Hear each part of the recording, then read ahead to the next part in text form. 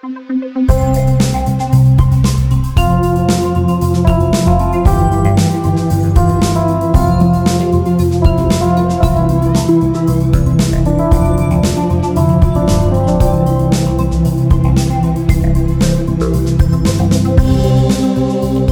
to the inaugural podcast of the Justice Center with John Carpe. I'm your facilitator, Kevin Steele. It's a great day to start a podcast for the Justice Center because you guys are all over the news with the situation at UBC and Andy Ngo. Why don't you tell us about that, John? Yeah, the Free Speech Club at UBC back in November obtained the university's approval to host an event with Andy Ngo. And Andy Ngo is his last name is spelled Ngo. I don't know if it's pronounced No or Ngo, but he is the editor at large for Post Millennial, and he's based in Portland, Oregon. And he was actually covering a protest in June of 2019, and he was attacked by Antifa. This is a violent group of people that wear black masks and cover their faces and physically disrupt and assault and so on and so forth. So Andy Ngo was attacked by Antifa in Portland in June of 2019 and suffered injuries. And he was going to come to Vancouver, BC to speak at UBC. And his topic was Understanding Antifa Violence. And the university approved that event to be taking place January 29th, 2020. And then suddenly, just a few days before Christmas, UBC informed the Free Speech Club that they're reneging and the event is not allowed to go ahead. And the stated reason is, quote, safety and security, quote, without further elaboration. So we have reason to believe that UBC is afraid of Antifa violence. Therefore, they are canceling a presentation about Antifa violence. Right. Yeah. So this isn't unprecedented, though. This kind of thing has happened before.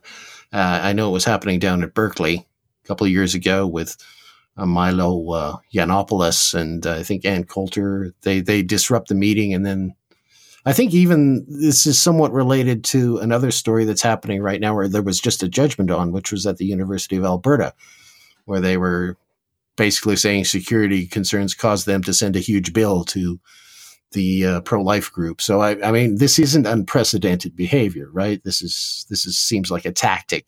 What's becoming cancel culture is becoming more common, and in some cases, it's driven by the Twitter mob or Facebook, right? But it is in a way even. I don't know if it's more or less, or I don't know if it's worse or equally bad if a university is responding to fears of violence. But whether it's violence or whether it's the Twitter mob or whether it's sort of halfway between where people are kind of suggesting that there will be problems, it becomes kind of a vicious cycle, because the more that the universities cancel events based on fears of, quote, protesters, quote, whether violent or nonviolent, the more that the universities cancel events based on fear and based on an unwillingness to uphold free speech on campus, the more likely it becomes that groups are going to use this method. And you're going to get into more and more situations where, if they see that it works, right, they're responding to incentives. Mm-hmm. Whether it's Antifa or whether it's a nonviolent group that's going to protest in very disruptive ways, but that fall short of violence. Mm-hmm. The more that the universities cancel events, the more that these groups are effectively encouraged to engage in tactics that violate the right to speak as well as the right to hear and listen. And right. Well, it's blackmail in a way, and it's also bullying. So, I mean, it seems to me both those terms can apply here. They're bullying, and they're saying, okay, if you don't cancel this, we're going to show up and start throwing cement milkshakes at you, as they did to Andy down in Portland. Well, we saw it as well. It's a threat. It's a threat. And, another example is the March 2017 shutdown of a speaking event at McMaster University in Hamilton, where Jordan Peterson was one of the speakers. And the McMaster University Office for Equity and Diversity announced a few days prior to this event that Dr. Peterson was not worth listening to, which I think is sort of a nudge, nudge, wink, wink. It's a hint. Go ahead and shut down his event. And then when he was scheduled to speak on Friday, March 17th, there were people shouting obscenities. They were chanting. They were ringing cowbells. They were may have been. I don't recall if they were beating drums or not, but it was literally impossible for him to speak or for anybody to listen to what he had to say. And how this was addressed by Patrick Dean, who's the president of the university, on Monday the 20th, 3 days later, he effectively, at first he said all the right things about freedom of expression. He said freedom of expression is the raison d'être of the university. It is the tool that we need to pursue truth. It is the way for the best ideas to rise to the top. It is the way for falsehoods to be exposed and uncovered, et cetera, et cetera. He just said all the right things. And the university is dedicated and committed to free speech. And, we love the pursuit of truth, and on and on and on. He said all the stuff that I agree with 100%. And then he went on to say that, the behavior of those who disrupted Jordan Peterson's talk on the Friday, 3 days prior, was less than ideal. However, here it is, the big turn. He was quite pleased. However, they too had their right to express themselves. Okay, and this is down to this is a level of stupidity that is below a kindergarten level. Even kindergarten students understand that there's a difference between making your own painting or taking a sheet of paper and covering over somebody else's painting so that nobody can see the other kid's painting. Kindergarten student understands that there's a difference between speaking versus silencing somebody else, and that silencing somebody else is not legitimate expression. It's a very, very simple concept. And I think the university presidents would maybe rise to the kindergarten level if their own, annual fundraising banquet to thank the donors to the university was disrupted by people ringing cowbells and shouting and beating drums and chanting obscenities. Maybe then the university president would call campus security and say, escort these disruptors out of the room. Sure. I think you're being way too nice here. I think they know exactly what they're doing. I don't think they're being kindergartenish at all. I think they know that they're being contradictory. They just don't care. That's my opinion. And they're just, trying to pat themselves in the back saying, oh, we care about this. But the pattern is there. It's happening right across Canada. It's happening right across the United States. We even call it cancel culture. They know what they're doing. It's pretty deliberate as far as I'm concerned.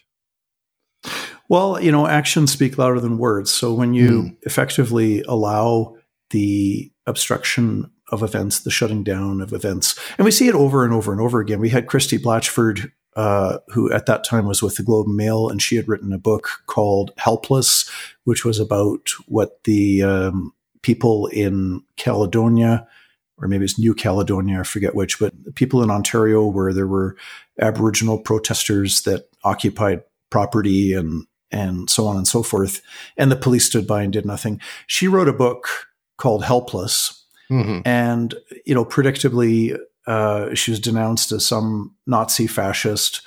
And when she spoke at a university, the university slips my mind. It's on our website, www.jccf.ca. But she was disrupted and shouted down. There's some protesters came on stage and started shouting. And what did campus security do? They stood by and watched. They did not remove these loud, disruptive people from the room. We've seen it with former member of Parliament Stephen Woodward. Coming in and he's a very quiet, gentle, soft-spoken guy. He was doing a presentation on something involving pro-life, and so a bunch of students come into the room screaming and shouting, and campus security just stands by and watches. And the same thing at the University of Alberta, where we had a court ruling on Monday, January 6th, which I hope we'll get into a bit later. There's a stationary display on campus that pro-life students have set up, and it's authorized by the university. It's a university event, so to speak, put on by a campus club. And there's this loud mob that comes in and effectively shuts down the display, shuts down opportunities for dialogue to take place, takes away the right of people to see and hear and listen and speak. And campus security stands by and watches, and no disciplinary action taken against students who, very publicly, openly on Facebook bragged about having shut down speech that they disagree with. Right. They consider that success. They considered it a success.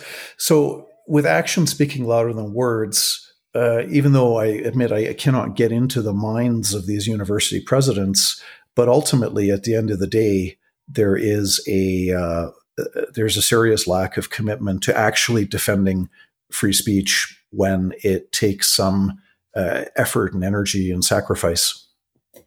Are you sure it isn't just a matter of right versus left? Because everyone that gets attacked by Antifa is labeled as fascist or far right in the mainstream. Yeah, that's there's no right now. There's only far right. So, yes, I think Andy was called far right, although he considers himself a centrist. It's the part of the whole denunciation process in order to justify doing what they do. Well, at the end of the day, it's going to hurt. If Antifa truly wants to protect our society from falling into a Hitler-style or Mussolini-style fascism, which is a goal that I share with Antifa, I don't want fascism. But if that's the goal, they're shooting themselves in the foot by failing to distinguish between classical liberal philosophy or ideology or worldview versus fascism. And they're very, very different. And anybody like myself, I'm a classical liberal. I know Antifa would, and probably has on the internet, called me a fascist. And yet, sure. They're hurting their own cause, because if you don't distinguish between the classical liberal ideals of limited government and individual freedom and the rule of law and economic liberty and the so-called political liberties of freedom of expression, freedom of religion, freedom of conscience, freedom of association, the state protection for the family unit and respect for its rights, respect for parental rights and education. These are all classical liberal ideals, and they're very they're the complete opposite of fascism. So if you lump classical liberal and fascist into the same label of far right, then you're just causing confusion, and you're not really educating the public about what the free society is all about, which is why Antifa, they're not friends of the free society. They are enemies of the free society because they attack the fundamental freedoms, freedom of expression. Right. I think that their goal is not to educate. I think their goal is to win power and maintain it. To win and maintain power. Yeah, I think that's what the Antifa game is all about, and that's why you get this intellectually dishonest distortions by calling classical liberal ideas and classical liberal adherents far right. Mm-hmm, yeah. So your organization, or the organization that is sponsoring this podcast, essentially steps in and says, okay, we are going to argue this in front of an adjudicating body and point out these contradictions. I assume people call you to do that. That's why I guess the burning question is that I have to start really is, how does Andy get a hold of you, or do you get a hold of Andy? Who calls who? How do you guys get involved in these things? Well, roughly half of the cases that we take on, it's because somebody approached us, because we've become, we are 10 years old this fall. The Justice Center was founded in the fall of 2010. Now this fall will be 10th anniversary celebrations. By the way, we're hosting dinners in Toronto in June, and Calgary in October, and Vancouver in November. And a 10th anniversary celebration, and we'll also be announcing the 2020 winner of the George Jonas Freedom Award later this month, and celebrating that at the dinners in Toronto and Calgary and Vancouver. So because we've been around for 10 years and we've become somewhat well known, at least in some circles. Mm-hmm. And so people have heard about us, and then they reach out to us and ask for legal help, and then we evaluate those requests. And if it falls within our mission, and if we have adequate resources, then we take it on. And but if it doesn't fall within our mission, or if we're short on resources, then we decline to take it on. But there's other cases as well where we hear about something in the news, and then we think, hey, that's within our mandate. And then we contact the person and ask. So I think with the Free Speech Club at UBC, we've had involvement with them for quite some time, because there are continually free expression issues at UBC. They had Ben Shapiro in. They had a speaker by the name of Jen Smith, who is extremely controversial.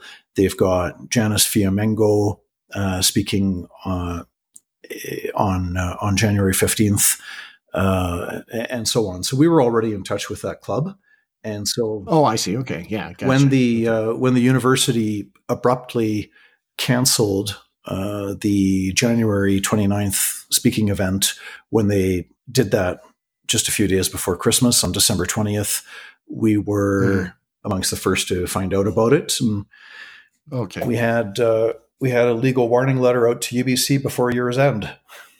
Yeah. Okay. I get it now. I was wondering how, an American like Andy got a hold of you guys, and it was through the club. Okay. So the club basically, or you knew of them. All right. That I understand. The reason I was asking that is because, of course, Andy is an American. And some of these things that you are covering now, or you are involved with, are getting more and more attention down in the United States. And that when I said at the beginning that this is kind of serendipitous time to start the podcast, it's because Andy had just done an article on the Yanev case, which has just been kicked off again. So he's writing about that at the same time you're involved with his case, and then they kind of relate to what happened at the University of Alberta as well.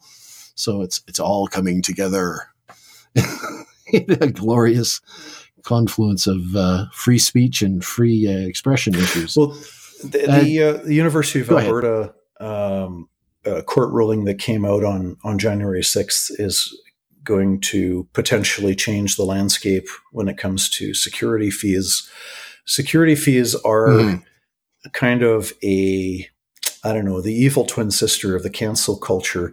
It seems that if universities are not canceling events outright, which we've seen a lot of, but if they don't cancel outright, what they will often do instead is they will say to a campus group that, okay, if you want to go ahead with this event, well, that's fine, but you have to pay us, $10,000 or $20,000 or $30,000, and you cannot hold your event on campus unless you come up with $30,000, which for a small student club with, maybe 10 or 20 members, or, even if they have 100 members, how are university students supposed to come up with $30,000? And more importantly, why should they have to, if the university is the place for the peaceful exchange of ideas, and where you have frank debate, and you have intellectual honesty, you have intellectual inquiry, you have the back and forth of free speech on campus? Why should anybody wanting to exercise their free speech rights have to pay any money at all to do so? Well, I know that's a good and fair question, but the reason is they don't want to use cancel culture. They just want to make it expensive. It's lawfare type tactics, right? We just end up running you out of money until you can't afford to do this anymore. And if you want to go, that's a practical result. Yeah, I mean, and it's the dreaded it's safety and security. I heard the term was used by the University of Calgary way back in 2008 when the University of Calgary censored the expression of pro-life students on campus, telling them that because of safety and security, the students were required to set up their display with the signs facing inwards so that nobody could see the signs. Nobody walking down could view the signs. Mm-hmm. And this was in the name of safety and security. Fortunately, the students had the courage to refuse that unreasonable and illegal request, and they put up zany their display. Request. Yeah, zany could be that's a kind way to describe it. Okay. They had previously put up this display. It was large photos of abortion, showing different kinds of abortions performed at different stages of pregnancy, and these were set up in a circle with signs facing outwards, so that people passing by had a choice to see all of the signs, or some of the signs, or none of the signs. Nobody, contrary to some assertions, nobody was forced to look at these because you could just avert your gaze and just not look at it. I mean, nobody was required to look at it. It was a ridiculous claim. Right. And because some people felt upset or offended by the expression, and they lobbied the university, and the university said, well, okay, because of safety and security, you have to turn the signs inwards. That was preceded also. There was a physical blockading of the pro-life display at the University of Calgary, with people using sheets and towels and whatnot, and making it impossible to have any debate or dialogue or exchange of any kind. And that was condoned by campus security. And then the university administration said, okay, well, turn your signs inwards. And the students refused. And then the university found them guilty of non-academic misconduct for having put up a pro-life display on campus with the signs facing outwards. Okay. And then it went to court. And then ultimately in 2014, the Alberta Court of Queen's Bench rebuked the University of Calgary in the decision of Wilson versus University of Calgary. And so we obtained a good precedent that the university itself cannot directly censor free expression. Okay, well, it sounds like the courts are being fair, at least what you've told me so far. It sounds like you're getting some good response from the courts. Would you say on this issue? It seems to be, yeah. I mean, we have so many cases. We certainly do not win all of the cases, and we lose some of the cases as well, and that's par for the course. I mean, you're not likely to win every case that you take on. But I'm really thrilled by the January 6th ruling of the Alberta Court of Appeal, because this was about security fees. Security fees are the evil twin sister to cancellation, right? So when universities don't cancel outright, they say, well, okay, you can go ahead, but you've got to pay us thousands of dollars. Okay. And so what happened at the University of Alberta back in March of 2015, so almost 5 years ago, the Campus Pro-Life Club wanted to put up an event, and they had 18 large photos that were put up in a circle. And so there were 9 large photos showing fetal development from conception to birth, juxtaposed with 9 large photos of abortions performed at these 9 different stages of pregnancy. So you had 18 large photos put up in a circle. This was authorized and approved by the university that they had a certain space for 2 days in March. They were a registered campus club. So all the T's were crossed, the I's were dotted, everything was good to go. And a few days before this display, the Twitter mob and the Facebook crowd started planning, openly and publicly, to disrupt and shut down the display and make it impossible for the pro-life students to get their message out or to engage in dialogue with other students. 2 problems with that. First of all, the University of Alberta Code of Student Behavior expressly states that you cannot disrupt or obstruct or blockade a university-related activity or event, which clearly this campus event was clearly a university-related activity. So first of all, you cannot obstruct or interrupt or shut down somebody else's expression. It's contrary to the Code of Student Behavior. Secondly, there is also an offense to plan and promote and organize the commission of an offense under the Code of Student Behavior. So even before the students actually shut down the display, which they ended up doing, but even just to plot and plan and promote the shutting down of the display was also contrary to the Code of Student Behavior. Right. Now, when you're talking about doing this openly and publicly, I assume you're talking about social media or something like that, something that was visible and recordable. Okay. Yeah, exactly. Okay. Yeah, these people were openly talking on social media about shutting down the pro-life display. Campus security did nothing, even though they could very easily ascertain the identity of these people and could have charged them right then and there. Could have said, you know what, you're in violation of the Code of Student Behavior because you're planning an illegal activity, illegal in that it's contrary to the Code of Student Behavior, which students have agreed to abide by and comply with when they become students at the University of Alberta and pay their tuition fees. Part of the deal is you agree to abide by the Code of Student Behavior. And if you don't, you should appropriately be disciplined. And in serious cases, even to the point of being expelled from the university. That's only fair and just and right if you're violating the Code of Student Behavior that you've agreed to. And campus security did nothing. They didn't warn these people. On the positive side, the university's president at that time, Indira Samarasakura, she issued a public statement saying that pro-life students have a legal right to express their opinions on campus in a peaceful manner, and that there's tolerance for all views and opinions at the University of Alberta. Again, a good statement, but it was entirely ignored by campus security a few days later, because what happened was dozens of students and also some off-campus people. NDP Member of Parliament Linda Duncan was amongst the crowd. And profs, some professors were openly, actively agitating for the pro-life display to be shut down. So we had students and profs and off-campus people. They came, they swarmed the display. They held up towels and sheets and banners to block visibility. They were using megaphones. They were shouting, and they made it next to impossible to have any kind of intelligent dialogue about abortion or, about the right to life or about whatever, all the questions that the group was seeking to discuss. Okay. Go ahead. I guess, no, I was just thinking, okay, well, that's great. You win a decision like this. What do you anticipate happening? Not necessarily from a legal perspective. That is great. You've set the precedent.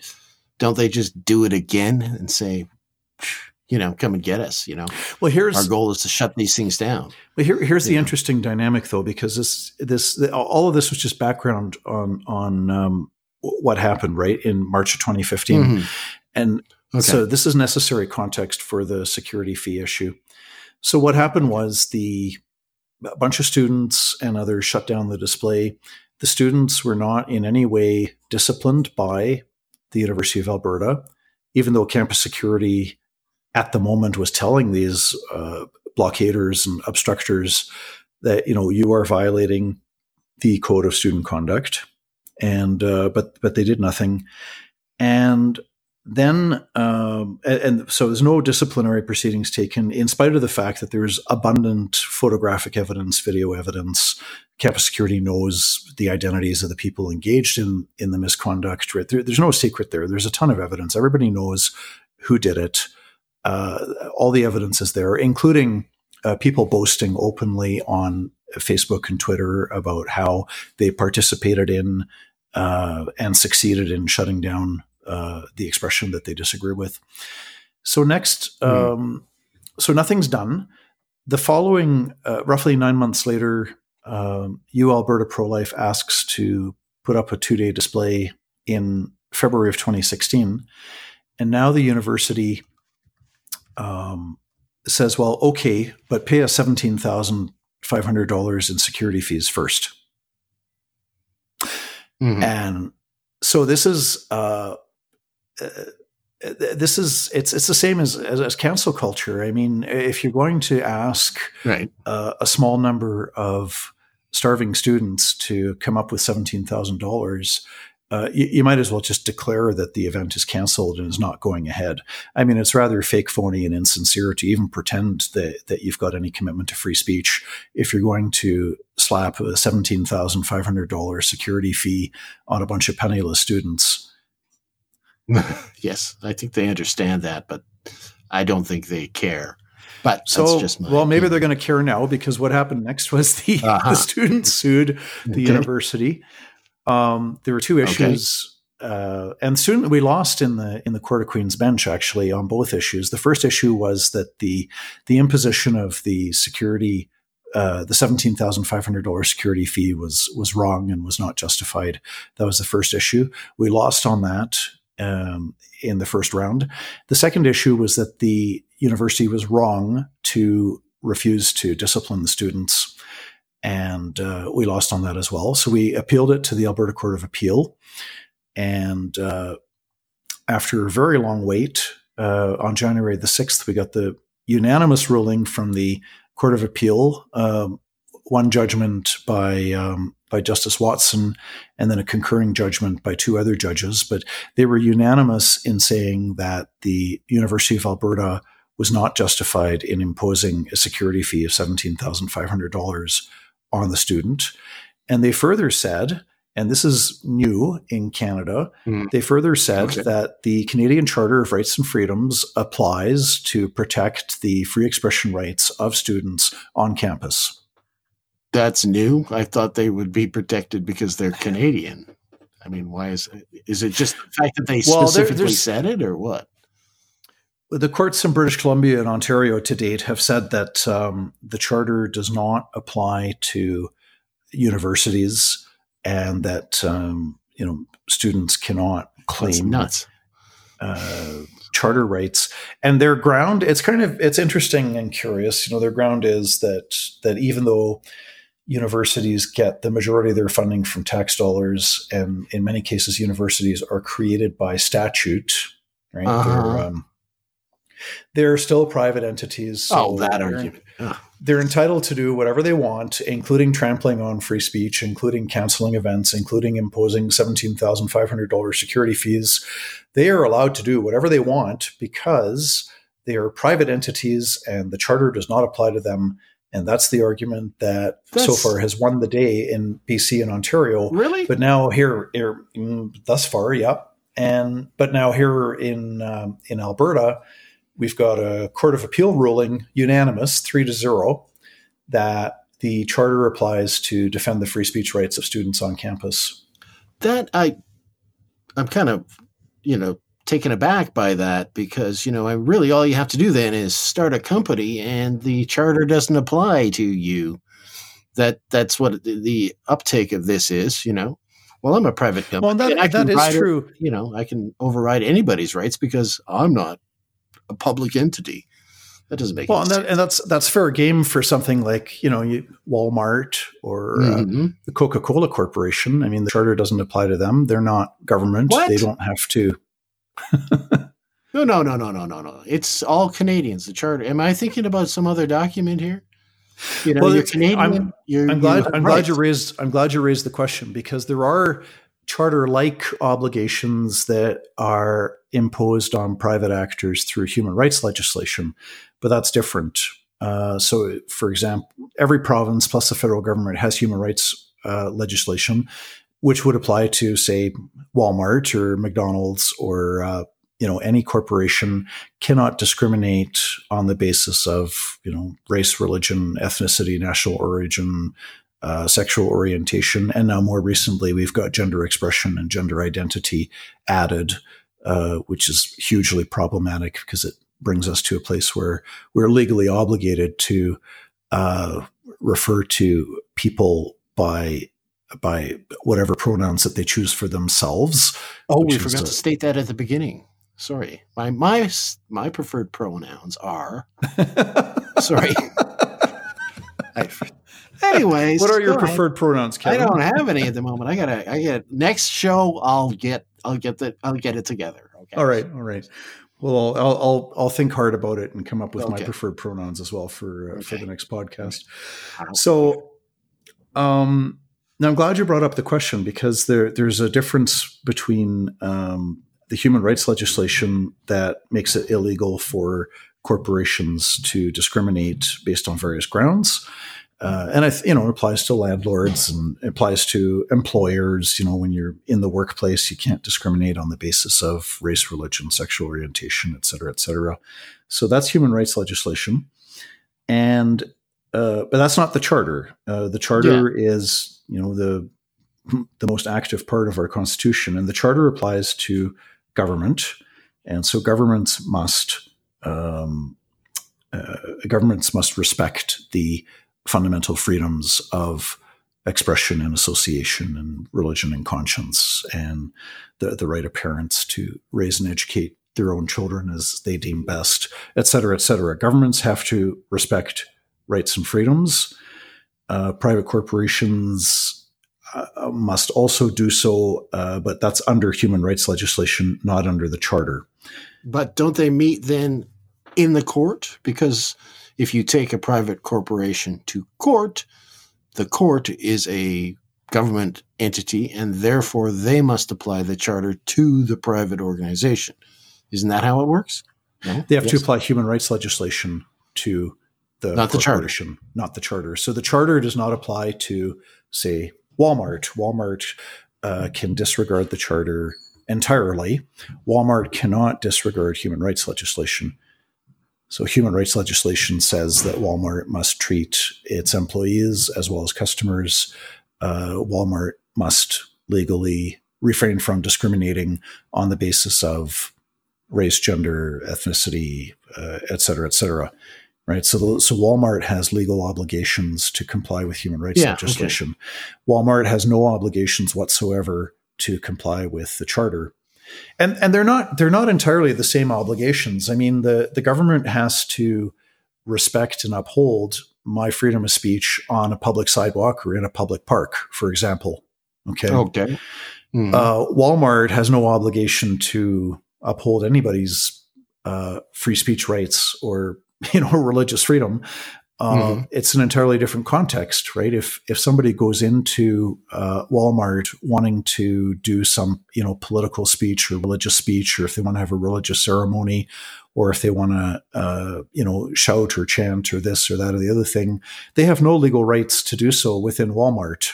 It's not a public sidewalk; it's private property. Walmart's only legal obligations are to not discriminate against customers or against employees based on the race, gender, ethnicity, sexual orientation, gender identity, gender expression. Walmart cannot discriminate. However, unlike government, Walmart has no obligation to uphold or facilitate somebody's free speech rights or somebody's, freedom of association or whatever else. And with these organizations like universities that have 1 foot out the door and 1 foot in, that's where the courts are ruling now. Is that it? Or they've recently come up with this idea? No, that's exactly why you get, there are strong arguments on both sides of the equation. I think that this is why you get contradictory court rulings in different provinces. And we've got BC and Ontario saying that the Charter does not apply to universities, not even to the to support the free speech rights of students on campus. And they've got the Alberta Court of Appeal saying unanimously that the Charter does apply to students at universities because, and now here's the reasoning in the January 6th Court of Appeal ruling, they say because the university is acting like government when it creates and provides for a space for debate and for expression. And the court looked at the University of Alberta, created by statute around 1905 when Alberta was started, and the government created the University of Alberta by legislation, and the government has mandated that the university has to educate the younger generations, and one of the primary methods for educating the young people is through freedom of expression. And so the university is a governmental entity or carrying out a governmental activity when it creates a public space for students and other people to express their views and to have their debates and so on. And so the university was wrong to have not thought this through, and the university was wrong in having targeted the pro-life group as being 100% responsible for this $17,500 security fee. Okay.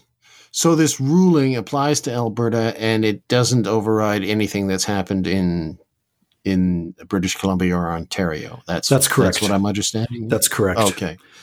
Other than it sort of gives guidance, to which way the wind is blowing legally, I guess. But then other provinces, Saskatchewan, Manitoba, Quebec, the 4 Atlantic provinces, etc., they can look to the Alberta Court of Appeal ruling, and they can look to the BC and Ontario court rulings as well, and they'll be fighting it out in those provinces, which makes for an interesting situation. We'll have to wait and see whether the University of Alberta tries to appeal the decision to the Supreme Court of Canada.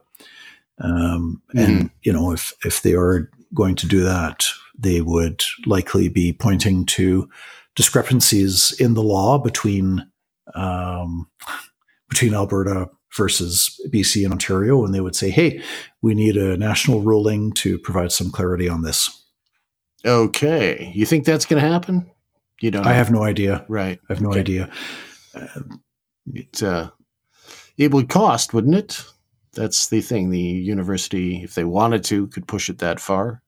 They don't care about court costs. The University of Calgary has spent bare minimum of $100,000, but easily $200,000, $300,000 fighting several battles. First, they fought the case that I was involved with, the Wilson case, where the university had found students guilty of non-academic misconduct simply for having put up a stationary pro-life display on campus. That whole court case that dragged on for 8 years, and the university. Obviously, I haven't seen the bills that the university's lawyers rendered to the university, but I've seen lots of lawyers' bills in the last 20 years since I was called to the bar. That case was easily $100,000 or more that the university paid for Wilson. Excuse me. And there was another case, Pridgeon, which was a few years prior to that. Keith Pridgeon and Stephen Pridgeon were brothers taking a pre-law course. It was a law and society course at the University of Calgary. And they created a Facebook post. They and some other students created a Facebook, a blog or Facebook post or site whose title was, "I no longer fear hell. I took a course with Aruna Mitra." And I'm not sure if I'm getting the name right, but they were critical of this prof for being just incompetent and not knowing her materials, showing up ill-prepared, and so on and so forth. And not for being a Satanist. Okay, got it. Okay, I was wondering. Yeah, no, it was an attempt at humor. I mean, I laughed out loud the first time I heard it. Right? I no longer fear hell. I survived a course with Aruna Mitra. Okay, got it. Okay. So that was the long title of the Facebook post or page, I think, the Facebook page. And this was bad because? Well, the University of Calgary, gosh, they didn't have a leg to stand on from the get-go, but they said it was offensive, and it was offensive, and it was inappropriate, and it was unbecoming. This was at a time in 2008 the University of Calgary at that time did not have a very specific, detailed code of conduct.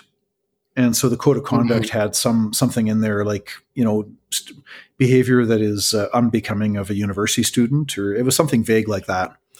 And on that basis... Code of conduct? Oh, yeah. Sorry, that's... I know that from Vox Day's book. Oh, yes. You're talking about... Code of conduct. Social justice warriors always lie?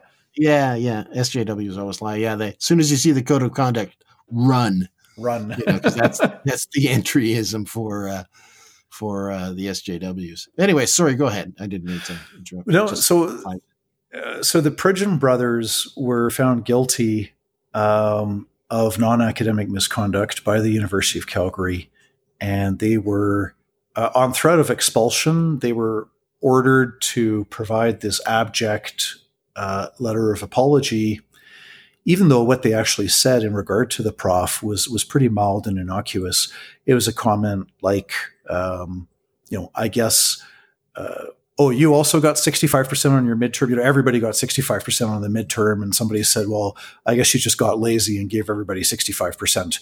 It was those kinds of innocuous comments. I mean, they weren't cruel or vicious. They were just that, she was logically abrasive and she didn't know her stuff. And, these kinds of comments, which I'm told are far less harsh than you've got this Rate My Professor website. Right, or Rate My Teacher, yeah. And I think those are anonymous, but some of those posts apparently are quite scathing. And I've seen a few. This was on a Facebook page, so I guess it was easier to hunt down the offending parties who had expressed their negative opinions about this professor.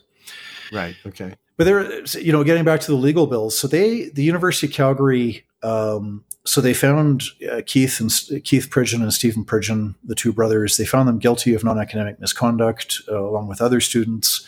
Most of the other students just kind of apologized and went along with it.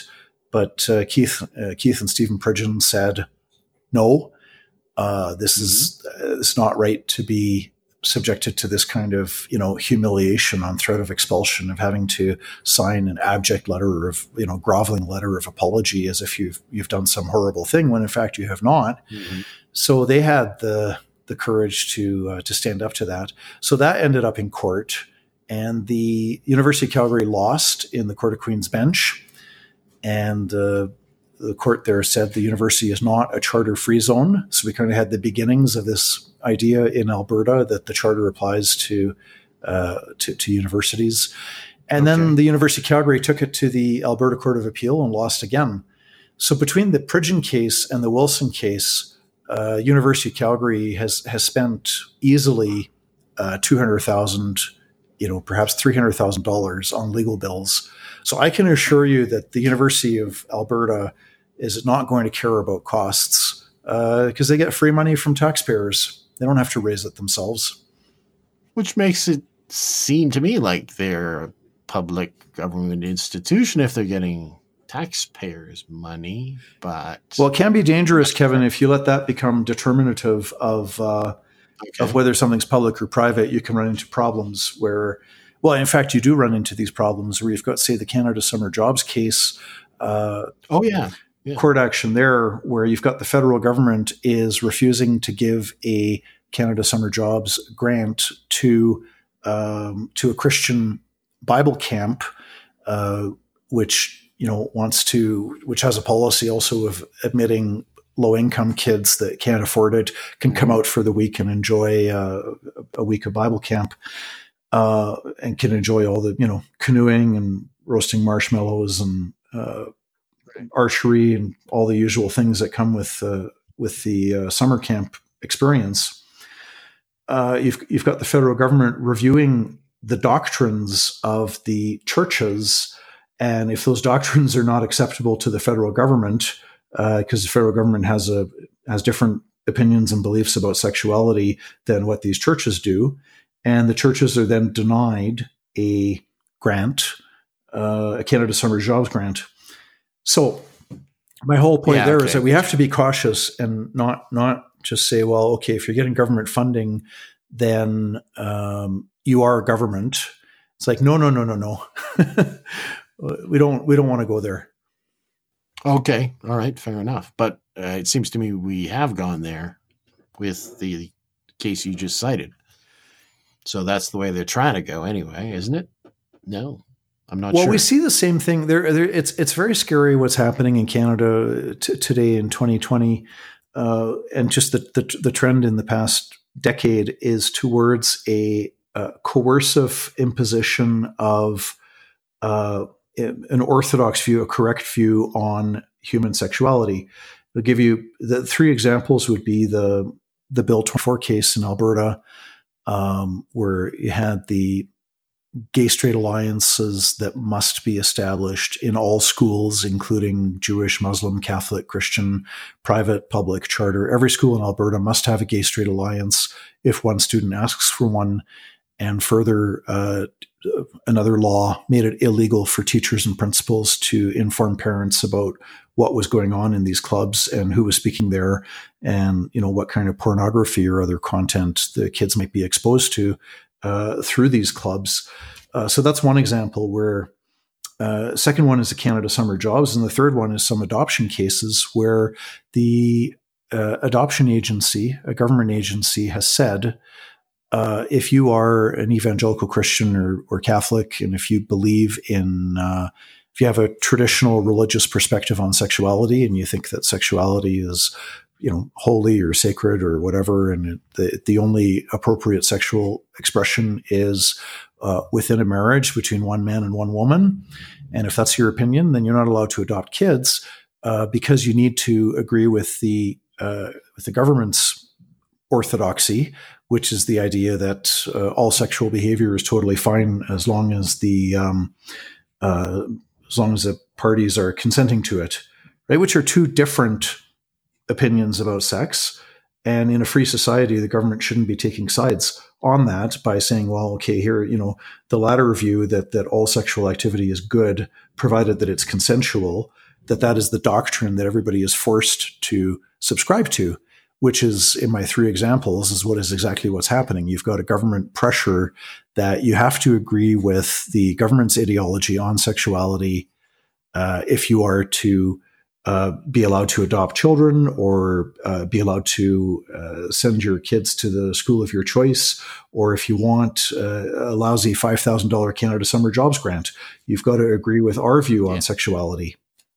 Yeah, this goes back to the way they read in sexual rights into the charter, though, isn't it? They just sort of made it up out of whole cloth, from what I understand, going back to that. But I guess that's a whole long story that I don't think we have time for right now. Well, we can cover, I think you're referring to the Vren decision of the Supreme Court of Canada in 1998. Yeah. And definitely we're not going to have time today to cover that one, but make a note of it so we can talk about the Vren decision and the implications. I'll put it in the show notes. Right on. So there you go. Okay. All right. Well, we've covered a lot of ground here. In fact, I think we don't have any other topics for other podcasts. What do you think, John? No? There'll be lots there. We're expecting a ruling on the Servatius case in British Columbia. Mm-hmm. This concerned the forcing children to participate in an Aboriginal smudging ceremony, which involved waving smoke over the children for the purpose of cleansing their spirits of negative energy. Yeah. Smoke from burgeoning sage that is fanned to cleanse the furniture in the classroom and the children of bad energy. And there's a mother who objected to her kids being forced to participate in that. And we're expecting a court ruling on that on Wednesday, the 8th. So next week, we'll certainly have that to discuss.